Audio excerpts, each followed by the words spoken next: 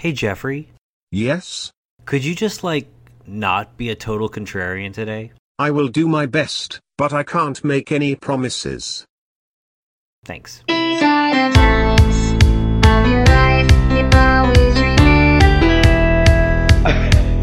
Welcome, denizens of the doldrums, to another exciting episode of Halo's Heaven Radio. I am your top sad sack on the day, and my name is Rick Sadras. I am joined by two esteemed fans of mediocrity in Rahul Sethi. Hello and welcome. And Jeffrey Tan. Are you ready to be entertained more than an Angels game?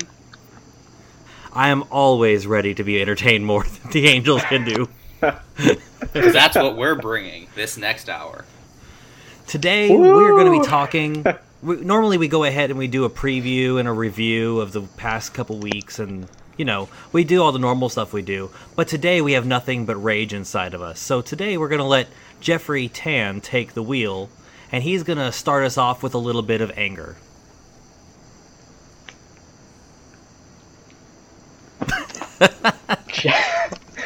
Jeffrey has no anger. Jeffrey has no anger. All right, I'll take the wheel here. I'll take the wheel. Rahul will take will take the wheel. After an exciting series against the Dodgers, in which the Angels took 2 games and prevailed over their blue brethren, they faced the Orioles and they promptly lost and almost got swept. And again faced the flailing Detroit Tigers and almost got swept again. And now they've played Cleveland and lost a pair. And actually, they also got swept. I'm sorry. What? Baseball Reference is not updated. So that makes the Angels 1-2 and 7, 2 and 8 in their last 10, which is pitiful. The Angels have seen their playoff odds drop from 5.4% down to a measly 0.1%. I think our podcast performance so far has been akin to the Angels' performance the last week. Unfortunately. But hey, that also means that there's still a chance. But at the same time, the Angels have no pitchers left because everyone got injured. Felix Pena tore his ACL, covering on a PGP play. PVP, sorry. PFP. Pitcher. Oh my goodness. Pitcher fielding position. Pitcher fielding position. Griffin Canning got right elbow inflammation, which is, this is the Angels, so we don't know if it's more than that.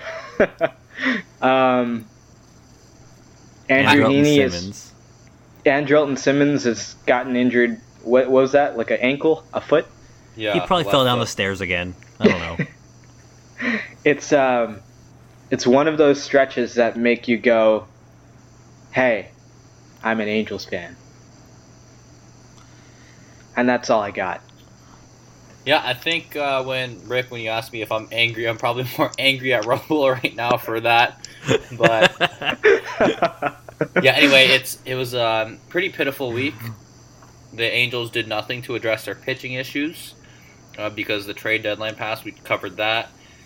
And then they limped into Cleveland, played them tough for 3 innings, and then lost the other 24. That was hard math. Well, I think we can excuse everyone here for feeling a little less than accurate about the way the week went, since everything was just constant reasons to want to throw yourself off a cliff. We definitely could have. We definitely could have seen a bit more of an offensive performance or a defensive performance or a pitching performance from literally anybody on the entire squad, since our top performer on the week offensively happened to be a player who was designated for assignment. He had 4 plate appearances with a 1250 OPS, and that was Jonathan Lucroy. And when Lucroy is your top performer, it's probably time to just go ahead and accept the tank. Who, by the way, they could not find a trade partner for, which is the reason why he had to be designated for assignment, which is also exciting. I just want to say I'm proud of the other 29 teams in baseball for not giving up assets for Lucroy. I think that's a step in the right direction. we're not making Vernon Wells-esque trades anymore around baseball. We're holding on to our assets. I'm proud of them. Yeah, me too. It's really nice to see that, probably 96% of baseball teams just have everything together. They have it all figured out. They know not to acquire Jonathan Lucroy, and I think that says a lot about the state of baseball today and the state of 29 teams. Yeah, I wish the Angels were part of those 29 teams, but unfortunately, they were running Jonathan Lucroy out there, and they had some pitching issues for the entire season, and last season, and the season before that. But this week, we are just focusing on this week right now. What can you say? It's hard being in the bottom 4%. Yeah, I think that's an accomplishment because we made it that far. But anyway, we haven't gotten that far yet. Yeah. Let's talk about the few good things this week. Mike Trout, who is not looking great, is not looking his best, is striking out a decent amount, is swinging through pitches, is feasting on first pitches because I feel like he knows he's not putting up good at bats. And all he did was have a 1.021 OPS, hit 2 homers, walk 3 times, and double twice. Raised his career OPS, by the way, which is almost at 1. Yeah, it's going over and under.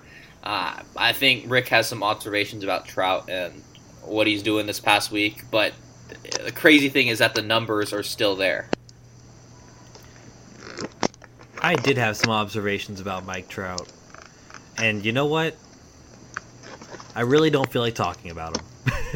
I'll mention him anyway, but it's just a pain to watch him, honestly, lately. I don't know how a guy that is slugging .636 with a .385 on-base percentage could possibly make you sick to your stomach. Yet he manages it. That's what you get. That's what you expect from the best player in baseball. He can rise above your expectations for mediocrity and still manage to tick you off, even as he has a 1,000 plus OPS. That's what you expect from Ted Williams. That's what you expect from Mickey Mantle, and that's what you expect from Mike Trout. That's what the whole expectations versus reality debate comes into question. Like, yeah, he did put up good numbers, but the Angels lost a lot of games. It seemed like he didn't have a lot of meaningful at-bats this week, if you know what I mean. Like, obviously it wasn't his fault, but are they empty numbers right now? I mean, his homer on Friday against the Indians put the Angels up 1-0, and then they went up and gave up 4 runs in the first inning and never recovered from that. So, he did manage to fail multiple times with runners in scoring position and the bases loaded. For the most of the year, he's been one of the most clutch hitters in baseball, but the past week or two, he has definitely flailed in those positions. So would it be fair to speculate that he might still be bothered by the groin or still suffering from an injury? I don't think he's injured. I think that he's just pressing. I think he has the weight of the whole team on his shoulders because of how badly they've struggled ever since the Orioles series. Because during the Orioles series, the whole team was still hitting. Sleep. The team was still asleep. You mean to say? No, they still I had don't the think hitting. he meant to say. No, I mean, the pitching was absolutely the game, and then the next. I don't know. They still scored quite a few runs, but the pitching was atrocious for that entire series, and I think he has kind of taken it upon himself to be the entire team, which is what I've expressed that I think Upton does too. I think Upton's done that. I think a lot of the team members do that, but I think Trout, whenever he gets in these stretches, I think he's trying to do too much, as he likes to say, and whenever he tries to do too much, he doesn't perform to his level, and I think that's what's happening. I think it's that simple.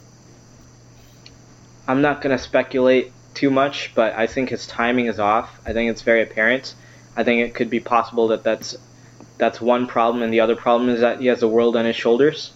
It's possible, but I don't know that that's the main concern right now. No, what the main concern is that our leadoff guys, namely David Fletcher, haven't been getting on for him either. Fletcher has sucked the past week. Pretty miserable week, yeah. Yeah, that's true.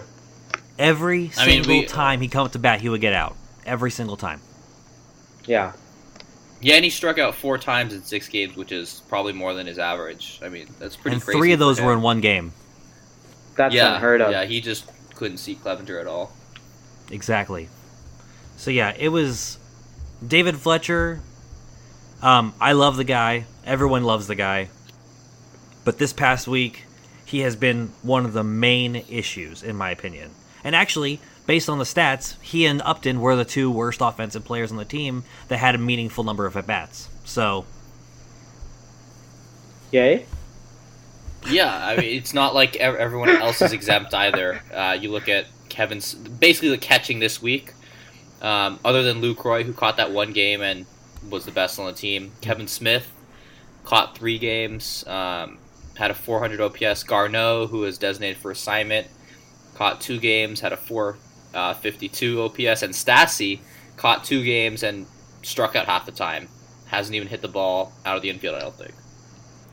And I actually think you're actually looking at a unupdated numbers, because Garneau's numbers for the past week were actually... Oh, no, I'm sorry. Never mind. I was just misreading it. You're right. I'm just blind. As well as angry. Yeah, but I mean, it's not like those are the only 2 guys, Fletcher and Upton. You have Pujols, Goodwin, Rengifo. They're all struggling. Even Ohtani had a bad week. Like I don't know if he's been struggling since the All-Star break. Yeah, I don't think he's been seeing it at all. And you know what? I'm actually... Part of me is really glad he didn't do the home run derby, because if he had, everyone would be like, oh my gosh, it's all the home run derby's fault. Blah, blah, blah, blah, blah. It's not the home run derby. You know whose fault it was? He's struggling because he didn't do the home run derby. How's that for takes? Because he didn't get an invite. Yes, he's hurt emotionally. The weight of the world is on his shoulders because he didn't go to the home run derby. But guys, can we talk about how the Angels had that one team meeting and then proceeded to lose 2 games in a row? For 5 minutes. I barely even heard about it. 5 minutes. It wasn't even a big enough deal to be like news. I mean, I heard about it in passing. The way it was reported on, it sounded like it was a 5 to 10 minute thing, and to me, I'm just like, do they not do that every single day before the game? Does Ausmus not gather them up and say like, okay, let's go win today? I mean, does that not happen? I don't know how baseball teams are run, but it seems like that should be standard, right? It sounds like what happened was they said, okay, we're going to go ahead and have a closed-door meeting.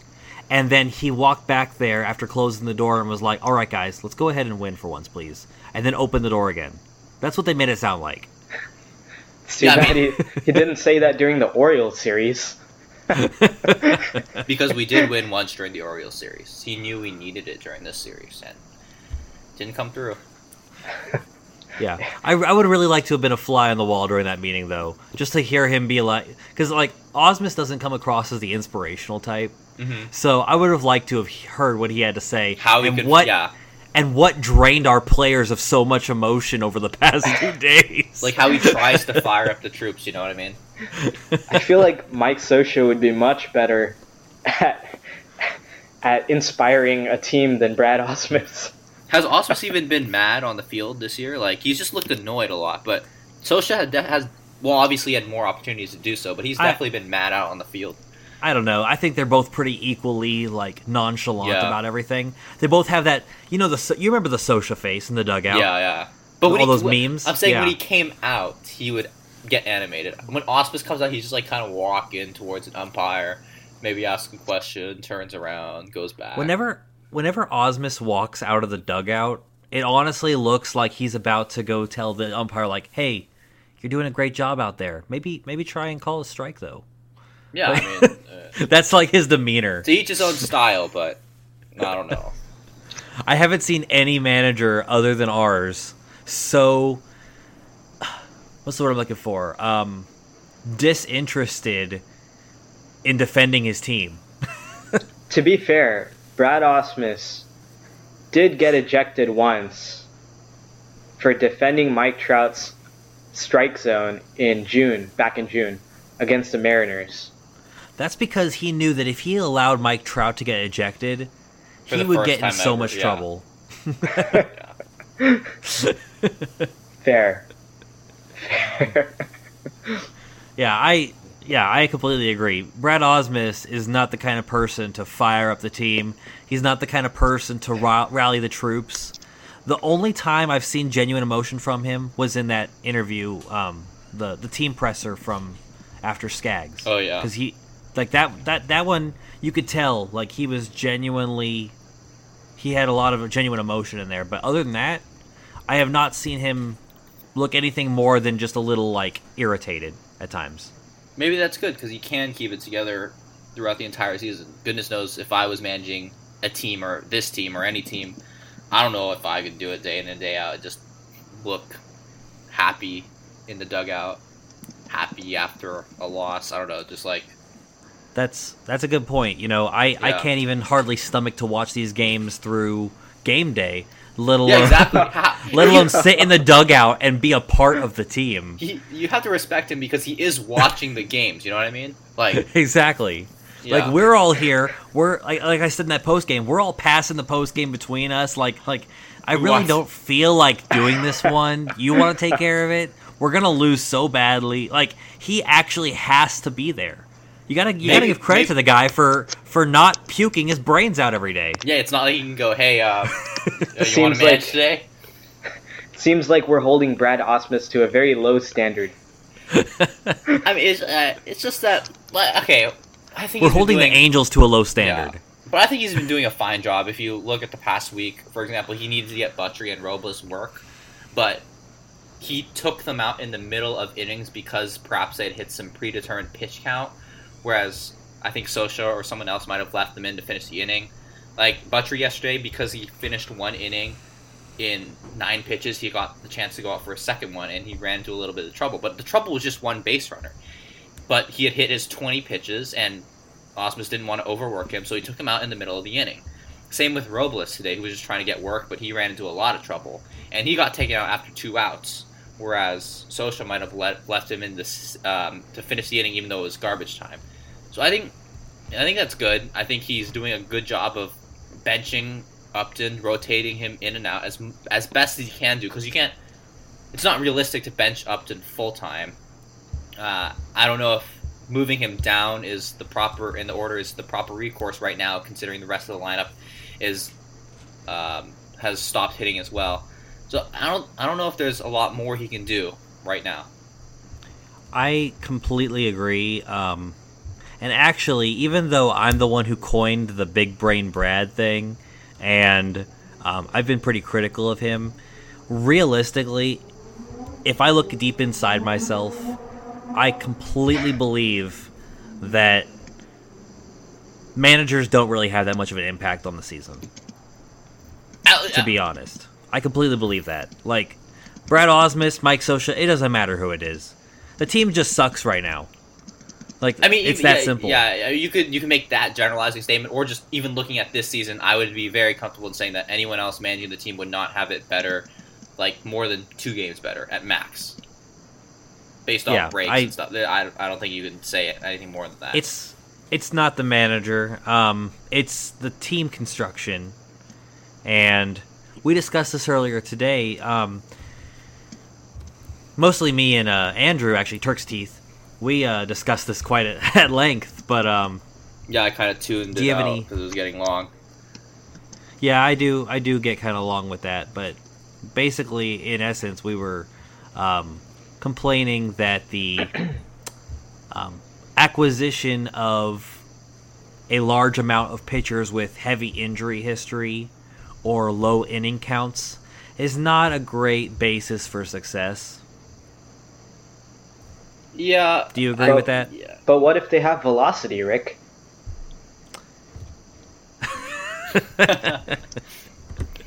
Well, that is the biggest indicator of success, Rahul. I will say that. Velocity is the biggest indicator of success. You're right. I should know better than to speak my mind. Yeah, when you barely have enough starting pitchers to get through a season as it is, and then you go out and sign barely a few more that couldn't even stay healthy the previous season, I'm not sure that is a recipe for any modicum of success, especially speaking when your team already continues to have poor injury history year in and year out with no sign of anything changing. And speaking more generally, I think that, and I've said this before, relying on a plethora of bounce-back seasons is not going to pan out, no matter how you look at it. And I know a lot of people are saying that, oh, this was a punt year, but it's pretty apparent the team and the general manager didn't actually feel that way. They were genuinely trying. And I think that the whole methodology was just flawed. And if they're going to continue that methodology and they think that's a legitimate way to be successful, I think there's going to be rough times ahead.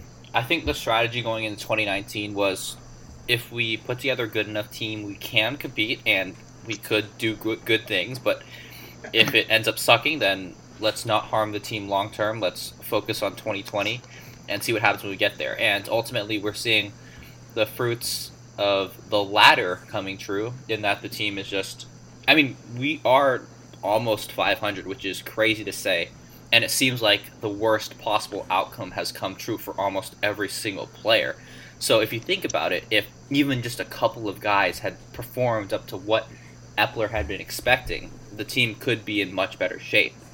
I think that is the exact line of thought that is such a trap that people keep falling into. And I think you actually think it's a trap too. I think you're kind of just being devil's advocate here. No, I understand that it's a trap. I'm just saying, like, I'm playing the what if game because I feel comfortable in doing so, because so many players have had such bad seasons. That, okay.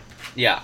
I'm gonna bite. I'll bite here. Yeah, so sure. First of all, before we even dive into like roster construction, the Angels' 2019 strength of schedule has not been difficult. It has been very easy so far, and the gauntlet is coming up in the next 4 to 6 weeks. Okay, let me just respond to that real quick, because this 500, whatever their record is pretty inflated by quite a few games. It's right, sub 500. It's sub 500, but I don't think you can go over 2/3 of the season and say, like, oh, it's been weak. I know we have a strong September coming up, but it is kind of a weak argument. Like, if we had faced Astros a couple more times and the Mariners a couple fewer times, we'd be like 5 games under 500. And which is not, it's bad, but it's not like, that's bad. It's not, okay, it's not like bad. You know what I mean? That's significant. It's pretty bad. That's significance. Yeah, but it would be 5 games under 500, and I'll let you continue. It would be 5 games under 500 with everyone performing at career worst levels. Anyway, keep going. So the Angels have 10 games left against the Astros. They have 7 games left against the Red Sox, who aren't great, but we'll lose, so it's fine. Who are currently almost contending for a wild card and almost have 60 wins. So they are very good. Still 3 more They're against not Cleveland. good. They're just better than us. Good, yeah. 3 more against the Rays, 3 against the Yankees. At least, what is that, 6?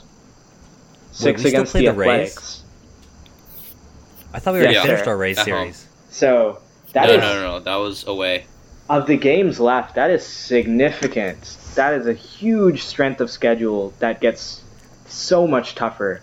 This team, if you had an average strength of schedule, I think this team would be at least 5 games below 500. Even aside from the strength of schedule problem, yeah, I don't want to get into the strength of schedule argument.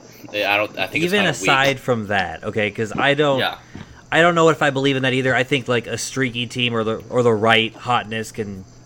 I mean, the Indians sucked at the first half of the season, but anyway. No, I think that even aside from that, the main thing about that is, first of all, we did have a lot of overperformances. Okay, I don't think anyone expected anything from Tommy La Stella except for me. I was one of the first people all right, okay. Be on that train. No, but I don't think anyone expected that. I don't think that anyone realistically expected Upton to be a meaningful contributor. If they were, then they didn't watch last season. Wait, Upton? That is a bold statement right there. You just claimed that no one expected Upton to be That is a very bold statement. Wait, and you're putting him in the over alternative options based Justin Upton was projected by Steamer for about roughly 3 wins. That's significant. Yeah. And Steamer is very conservative. In a half season?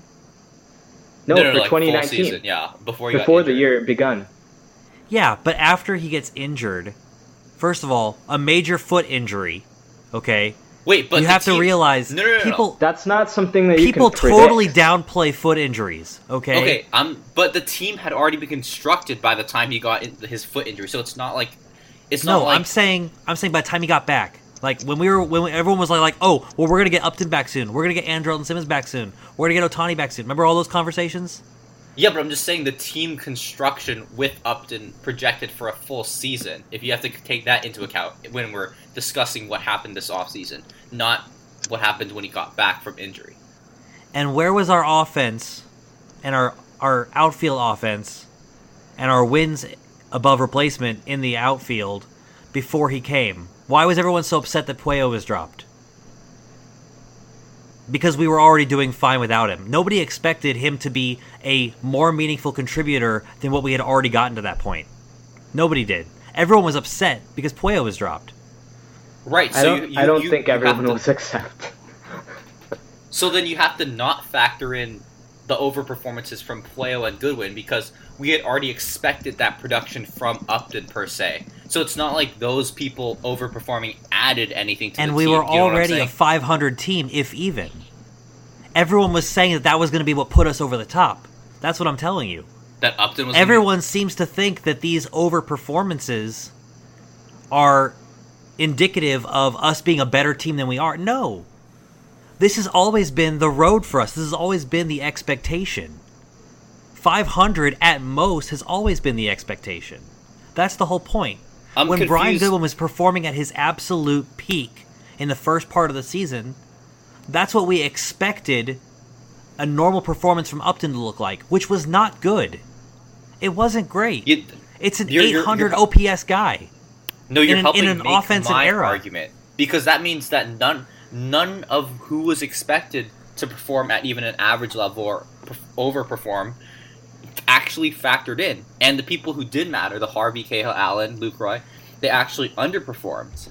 You're looking at what I'm saying the wrong way, though. I'm saying that none of the guys that we said, oh, well, if they had gone ahead and performed like we expected, we would be doing better. That's what you were saying. And I'm saying that Upton was never expected to perform better than an overperformance from Brian Goodwin. Andrelton Simmons was never expected to overperform, in my opinion, because, well, let me just say I got a lower opinion of Simmons than everyone else. But in my opinion, Simmons was never expected to outperform peak David Fletcher. However, Zach Cozart for the beginning of the season, if you want to make that point, if we did not have Cozart or Borges, we'd probably be 500 right this moment or a little bit above. I think we're using the same argument, the same point, to further both our arguments. Because the way I'm seeing it, it makes sense. Well, it's all subjective, as you're saying. Right. It's subjective to how you view it. And in my opinion, it's all opinion-based. In my opinion... yeah, I'm just saying, I think the roster construction was fine for the goal that we're going to contend in 2020, and if everything goes right in 2019, sure. Like, that was obviously the goal. You can debate the goal, the overall picture, whether or not it was right to attack the team, to build the team with 2020 in mind and totally give up on 2019 unless everything went right. But I think that the roster was constructed perfectly for that goal, if that makes sense. Well, look, what I'm going to say, all I'm going to say is if Billy Epler was truthful in his statements to the media in that the Angels are going to contend in 2019, and he built his team based on that exact statement, then the additions that he added in the offseason are absolutely damning. Yeah, but why does he have to be truthful to the media? Why is he supposed to be truthful? Why does he have an obligation to? Hey, Jeffrey. Yeah. You're really being contrarian right now. I'm genuinely you wondering are. Why your discussions and your opinions like outside of the podcast are completely different than they are inside. No, you completely change your mind. Because first of all, speaking helps me organize my thoughts. Second, I do agree that he had a terrible offseason because of the result and what happened. Third, my whole argument is that if he was attacking the season with this plan in mind, then he accomplished his goal and the worst case scenario happened. But I don't think he made it that way. It's not just the fact that he I mean, obviously he said oh, we're trying to compete now. I mean, that's a whole nother thing, of course. But if you're actually keeping in mind 2020 and that's what your focus is there, then you're not going to go ahead and make the additions you made. You're going to make subtractions, and those subtractions are going to get you talent back for the future. That's not what he did. That isn't what he's doing. Who would have been subtracted this offseason? He is stalling. Heaney? Like this stalling. Offseason. Heaney and Skaggs would have been two really obvious ones, by the way. But they would have stalling by adding 1-year contracts, and we've been over this. It's a stall tactic. They would have been additions in the back end of the rotation in 2020. I would have felt comfortable with them pitching. Of who? Heaney and Skaggs? Yeah, in 2020, at the back end of the rotation. Heaney and Skaggs would have been great trades. But they would be worth way more if you traded them. Yeah, way more. Makes no sense to keep them if you have 2 seasons on the docket and you're not going to be competing for one of them. Think about it. You have 2 left-handed starters with extreme talent, okay? Skaggs obviously was worth more than Heaney. But Heaney has the talent and he has the upside there. And if they can fix that, if they can fix his what am I trying to look for? What's the word I'm looking for? Where he's throwing the ball. Inconsistencies. Release arm points. slot. His release point probably, but basically, if he was hitting the top part of the zone, basically, he'd be elite. When he elevates the pitches, he's absolutely outstanding. But those 2 pitchers right there, and I do believe that the Yankees actually were scouting them, like was rumored to have happened last year. Had we tried to go ahead and market them, I'm sure we would have gotten talent. And we would have gotten good talent, and it would have been maybe mid or upper minors, and we would have seen them coming through. Skaggs was valuable. He was very valuable, especially after last season, how good he was for the first 2/3 of the season. People want that kind of talent, especially with his curveball. So I definitely think that we could have gone ahead and made some moves, but that's the thing. If you go ahead and trade those guys for talent for the future, then you're admitting to selling, whether you say it or not. And Artie will never accept that. And I'm not saying it's all Billy Epper's fault. It's mostly Artie's fault for instilling this mindset of, oh, we're just not a seller. We're not someone who rebuilds. We're always going to go for it. But that kind of logic is incredibly faulty, and it's always going to fail. Sure. You have to, at some point, you have to become a seller. Yeah, okay, I understand.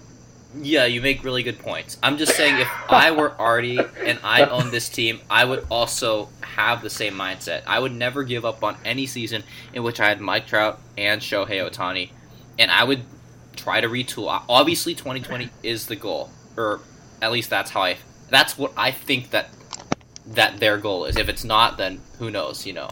Well, realistically, I do think that if they had traded Heaney, Skaggs, and Andrelton Simmons, the whole system would be completely restocked. We'd have a crazy influx of talent right now, and the team would be in a completely different position than they currently are. That's what my current belief is. And I mean, with the way that Andrelton Simmons' value completely tanked, and nobody could have ever predicted that, right?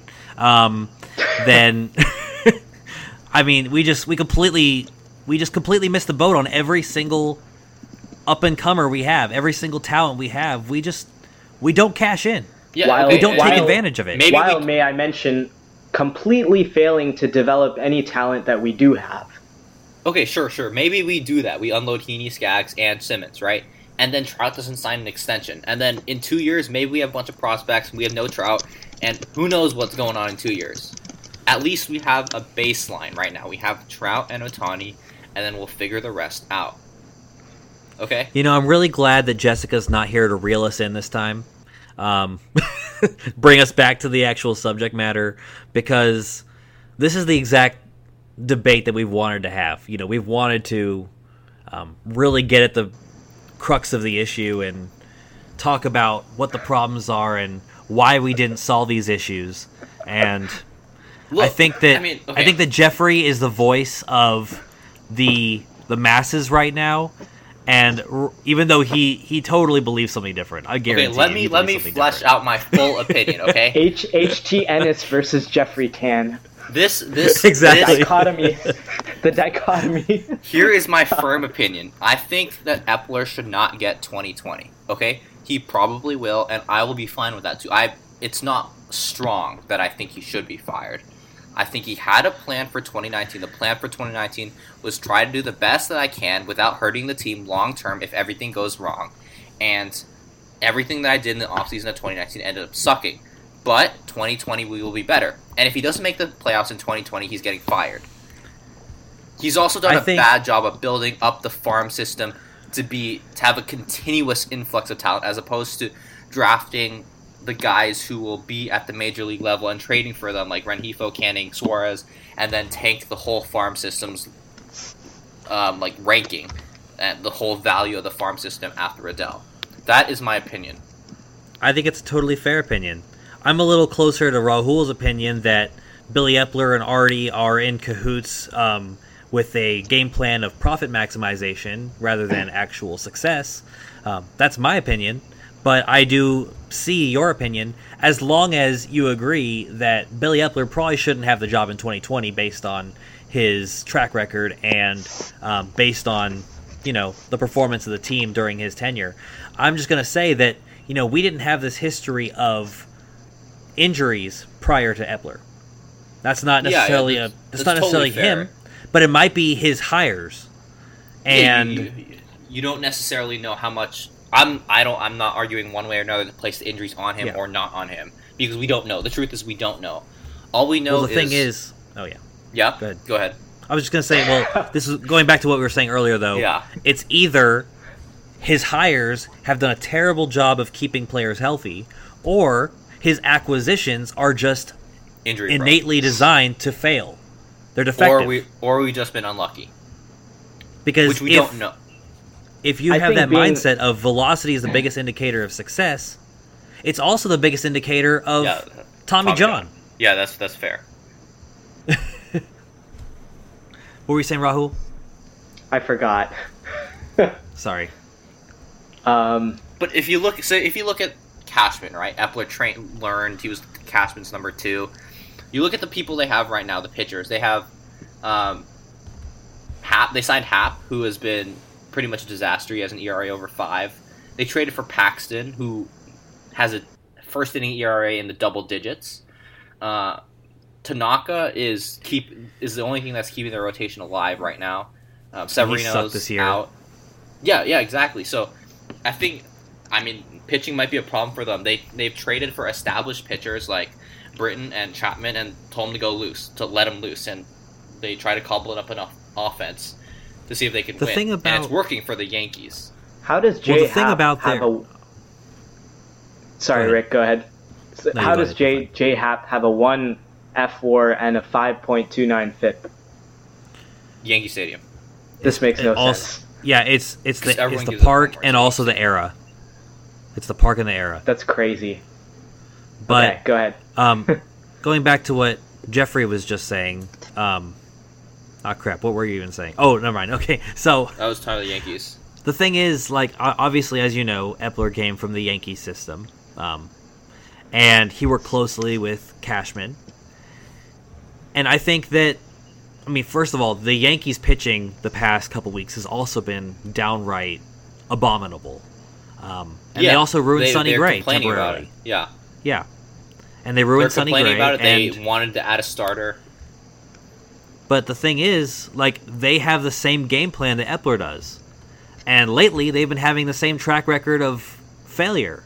They are of the mindset that you always go ahead and use your best pitch. You throw fewer fastballs. You throw more breaking balls. You throw more curveballs. You throw more changeups. You throw to get everything in the count instead of finishing them off. Exactly. You throw everything but the kitchen sink. And the fact is, I think that ruins pitchers. First of all, obviously, they're used to throwing fastballs. I don't know. Mm-hmm. I mean, I'm not a pitcher, but I do want to say that, they're pretty accustomed to throwing normally like 60, 70% of the time fastballs. And to all of a sudden have them throwing their arm out differently, more consistently, almost 50% of the time, like, for example, Jaime Barria and Felix Pena, who have also struggled this year. Mm-hmm. For them to do that kind of thing, first of all, injury risk, I think, is much more likely with anything but a fastball, unless you're throwing like 105 like Jordan Hicks. And second of all, I think that, I just don't think it's going to be successful. I think that the fastball is meant to set up your out pitch. I don't think the out pitch is meant to set up a fastball. I think it's just a terrible philosophy. And I was the person who encouraged this type of behavior. In my very first post that I wrote for Halo's Heaven, I was like, wow. That. Yeah. I was like, wow, Epler is so revolutionary. He's encouraging JC Ramirez and all these other pitchers to throw fewer fastballs and more curveballs, more sliders. I think Victor and really would agree with you. Yeah. Yeah, he would. And the fact of the matter is, I think that's ruining our pitchers. And I think that the Yankees are undergoing the same problems. And I think that every team that does this to the degree that the Angels and Yankees are, I think they're destined to have pitching problems. Okay. And a lot of teams have gone that route. Because you compared the Angels and the Yankees so well, here's what I want to say about that comparison. You can look at it one way and say that the pitching sucks, which it does. I'm looking at it a different way, and I'm seeing that they signed LeMahieu, who's been amazing. I wanted LeMahieu, by the way, but everyone was like, Coors, Urshela's doing well, Tauchman. Everyone who they've brought up has unexpectedly performed really well. Their rotation has Tanaka. Andrew Heaney could have served that purpose, and a bunch of other guys, like Paxton, who's been terrible. Other people, there are replacements for those individuals. And had the Angels seen that same type of success that the Yankees have seen, then we'd be in a much different situation. And that's my final thing. That's my final point on the matter, is that if we had been as lucky as the Yankees, we would be in a wild card spot. I think the difference between the Angels and every other really good organization right now is that other organizations are actually able to develop their talent really well by harnessing data and communicating that to their players and understanding what makes them good and what makes them bad, what are their strengths, what should they do more of and less of. The Angels aren't doing that well, and their player development has been downright terrible. It's not a matter of luck. At some point, it's a matter of skills and how well are you able to communicate to your players what they're good at and what they're bad at, and getting more players which you can improve. To your point, Jeffrey, I think that the one problem with that is that not only are the Yankees lucky a lot of times, but they also have the resources to take care of their bad luck. In what way? First of all, their farm. Second of all, their actual front office is way more developed than the Angels, especially their medical staff and everything else. They have a lot more resources than us just because they're freaking filthy rich. Like the Yankees just have a lot of different assets that other teams, they can't lay claim to. So it's really hard to be a Yankees team when you want to act like an A's team. Yeah, okay, that's fair. Anyway, we should move on to the pitching this week before we run out of time, because I think we're on a hard hour limit right now. What do we see this weekend? The best pitcher for the Angels in terms of ERA and WHIP, Felix Pena, he's injured.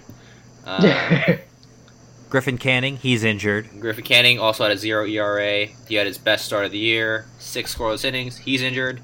Luke Bard, injured. Felix Pena was solid. He's injured. Yes, that was who I started with. Yeah. Dylan Peters, he's not injured, and he had a really great bulk pitching appearance. Yeah, he pitched 7.2 innings after Taylor Cole had some trouble getting out of the first inning. But the problem is, it all came when the game was over. It wasn't high leverage pitching. Everyone knew the Indians were going to win that game, and he just kept out there chugging 7.2 innings, 3 runs. So it was good, but you can't project from that appearance. Is what I'm saying. It's like someone going out, a position player throwing a perfect 8th inning in a 19-2 game. At the same time, though, we haven't had any pitchers give us that kind of performance, whether the game was out of hand or not. So, in his defense, I mean, great job, Dylan Peters. Well, look, getting us through the game. Good job, Peters. It was a great performance, but no one cared. Let's put exactly. Yeah. But I mean, like I said, even when people didn't care, our pitchers have sucked. So, to his credit, I mean, great job for resting the bullpen, man. Yeah. Hopefully, he slots into the starting rotation moving forward. The Angels need like some Peters. length out of someone. Yeah, he's definitely staying with everything that's happening. He's staying. Yeah, I've liked Peters since the preseason. I think that I always thought that we should have had him on the team, but even when the team was really, really bad, unfortunately it didn't happen. But he's been solid for us most of the year. He had one bad start, and I think that was the only start where he actually he's either had one start or two. I think most of his stuff has been bulk pitching, like as a reliever, as a long reliever. Yeah, other pitchers from the week: Taylor Cole, Luis Garcia, over 3 whips, meaning per inning pitched, over 3 hits and or walks in said inning. Buttery, Robles were shaky as well. Anderson as well. Looking down the list, Bedrosian was okay. He gave up a home run in 2 innings of work. Really, the only success out of the bullpen, if you could call it that, was J.C. Ramirez. Which is surprising. And his was also like super garbage time, like ultra garbage exactly. time.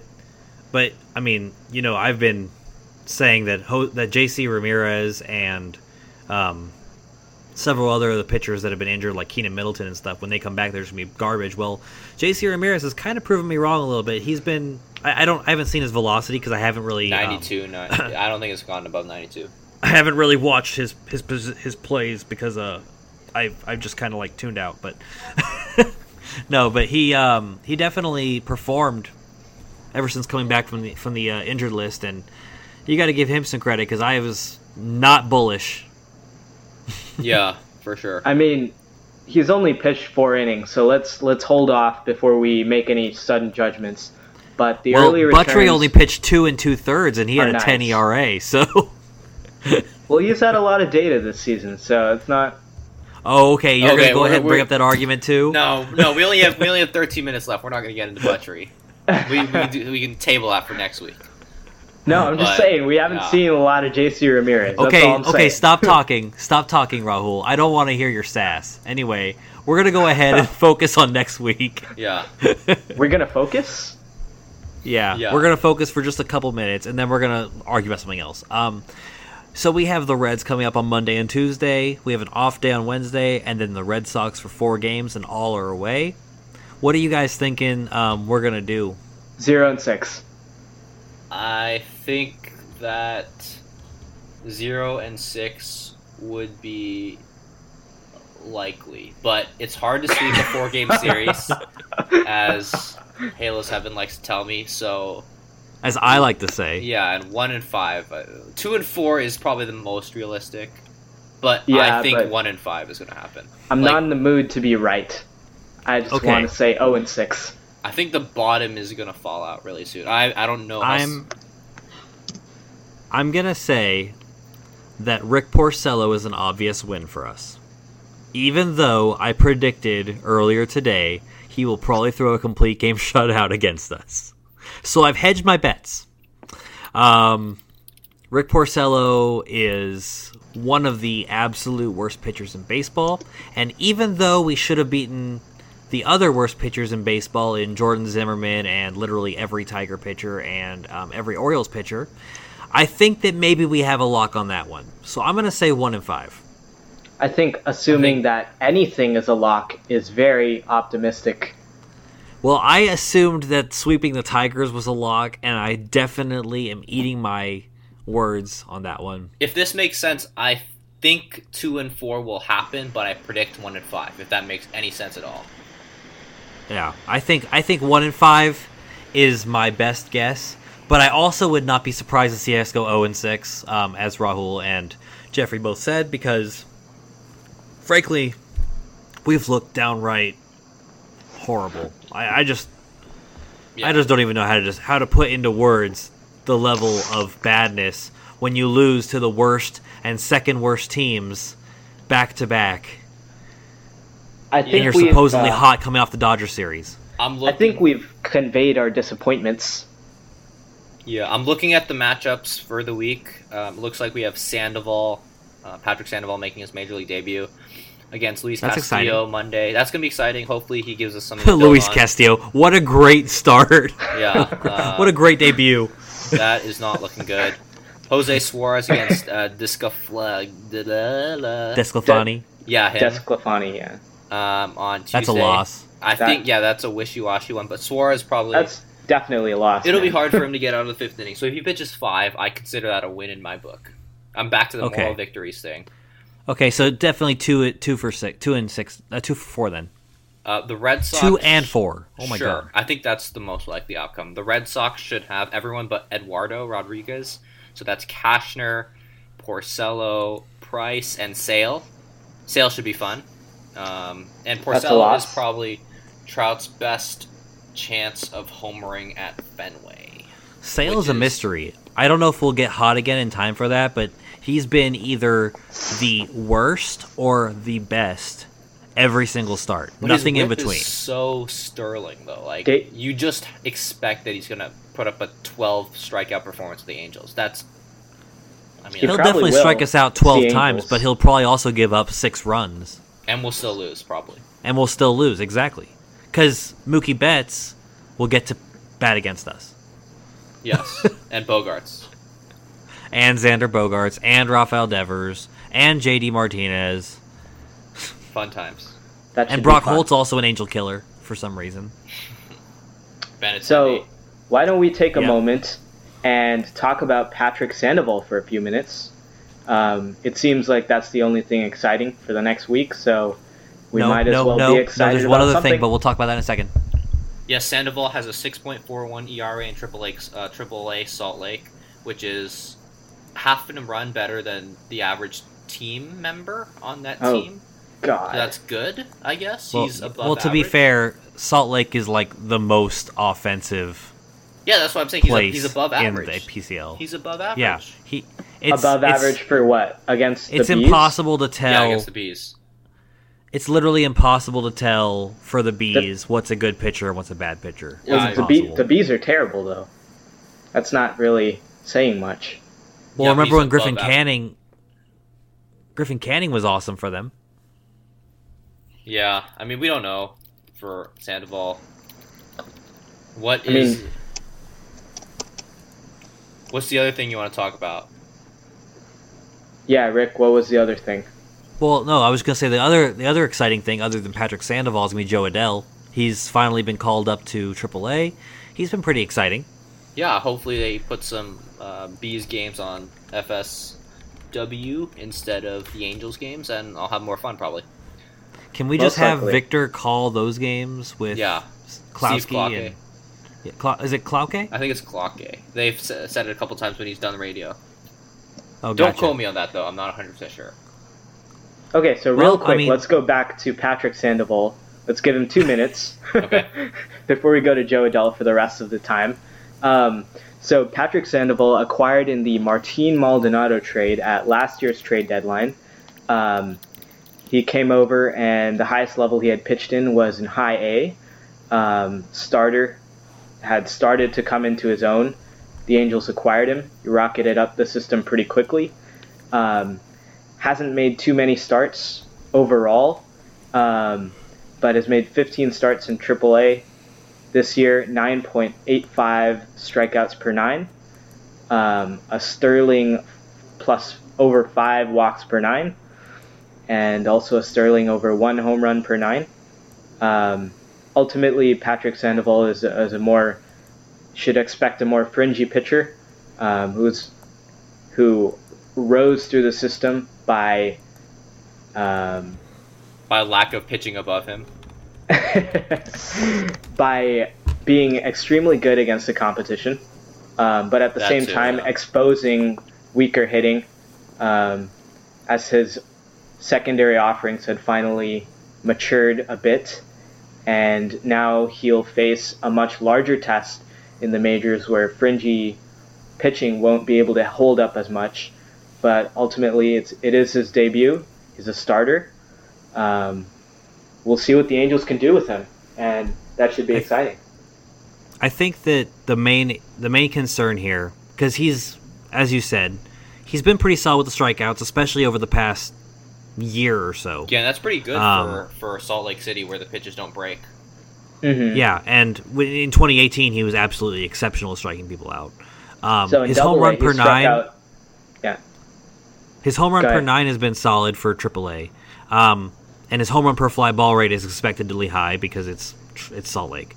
But the one concern that we have is that, as you said, that walk per 9 is 5.22 in AAA this season, and that's really, really bad. That's honestly concerning. It's way higher than it's been in any other place. But as you said, the pitches don't break, so maybe he's just getting some, as you say, bad breaks with his zone, just because everything isn't going where he's expecting it to. So hopefully we'll see him. Maybe Stassi will help. Maybe Stassi will help. Sandoval's strikeouts per 9 in 2018 in AA was 12.36. In 2019, that number was 14.4. And walks were below 4 per 9 as well. Yeah. So definitely good stuff from Sandoval. So we'll see what happens. AAA, especially the Pacific Coast League, is obviously a different beast completely. So we don't know how much you should actually read into those numbers. But as a pitcher, if you can do well in AA, then you've definitely got the stuff to be a major leaguer. In all fairness, he's projected to have probably the best ERA on our team. By Steamer. 4.56 ERA. That's not bad for this team. That'll be a win. That'll be a big win. And, I mean, like I said, between the home runs and like the home run per fly ball rate, the BABIP, the walks per 9, it looks like maybe he's just, his line in AAA is just a product of the ballpark, hopefully. That's what I'm hoping, but we'll have to see. Yep. And like I said, going back to Jo Adell for a second, he's done pretty solidly in AAA since being called up there as well. He has after today, he has a 286 average and an 801 OPS as a 20-year-old. That's not too shabby for your first 4 games. He's been showing some stuff. Most notably, the walks. He's been walking quite a bit. Have you guys noticed that? Yep. It's crazy. That's really good to see from him, because that's what his biggest struggle was taking pitches. Speaking of seeing him, we might see him in September. Would you say? Woo! I really am hoping so. It would really give us a reason to watch. Yeah. But yeah, he has a over a 20% walk rate right now in AAA. He had a 10.4% walk rate in AA.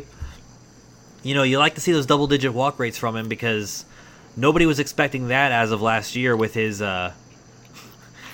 he had single-digit walk rates in high A and AA. Crazy strikeout numbers, yeah. Exactly. So you gotta love that. That's definitely giving a much higher floor to Jo Adell than we had seen previously. That definitely gives more of a Joey Gallo or a approach. Exactly. It gives more of that true TTO approach that you really are expecting from a player like him.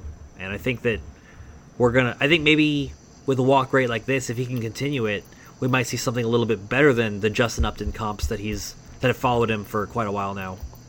And remember, he is only 20 years old, and he's a young 20 at that. So he has a lot more development left to go. He's not a finished product by any means. He's going to continue getting better and better and better, and we'll see where he ends up. And hopefully that's Anaheim soon. To his really fast, I just wanted to mention that, when Mike Trout was a prospect, he was the second best prospect in baseball. And Jo Adell, I think he's pretty solidly in the running for the second best prospect in baseball. So his career has definitely paralleled pretty nicely. But we're going to go ahead and wrap up now. We thank you guys for joining us, and have a great day. Goodbye, Bye. everyone. Hopefully that was enough rage for you all. Grr.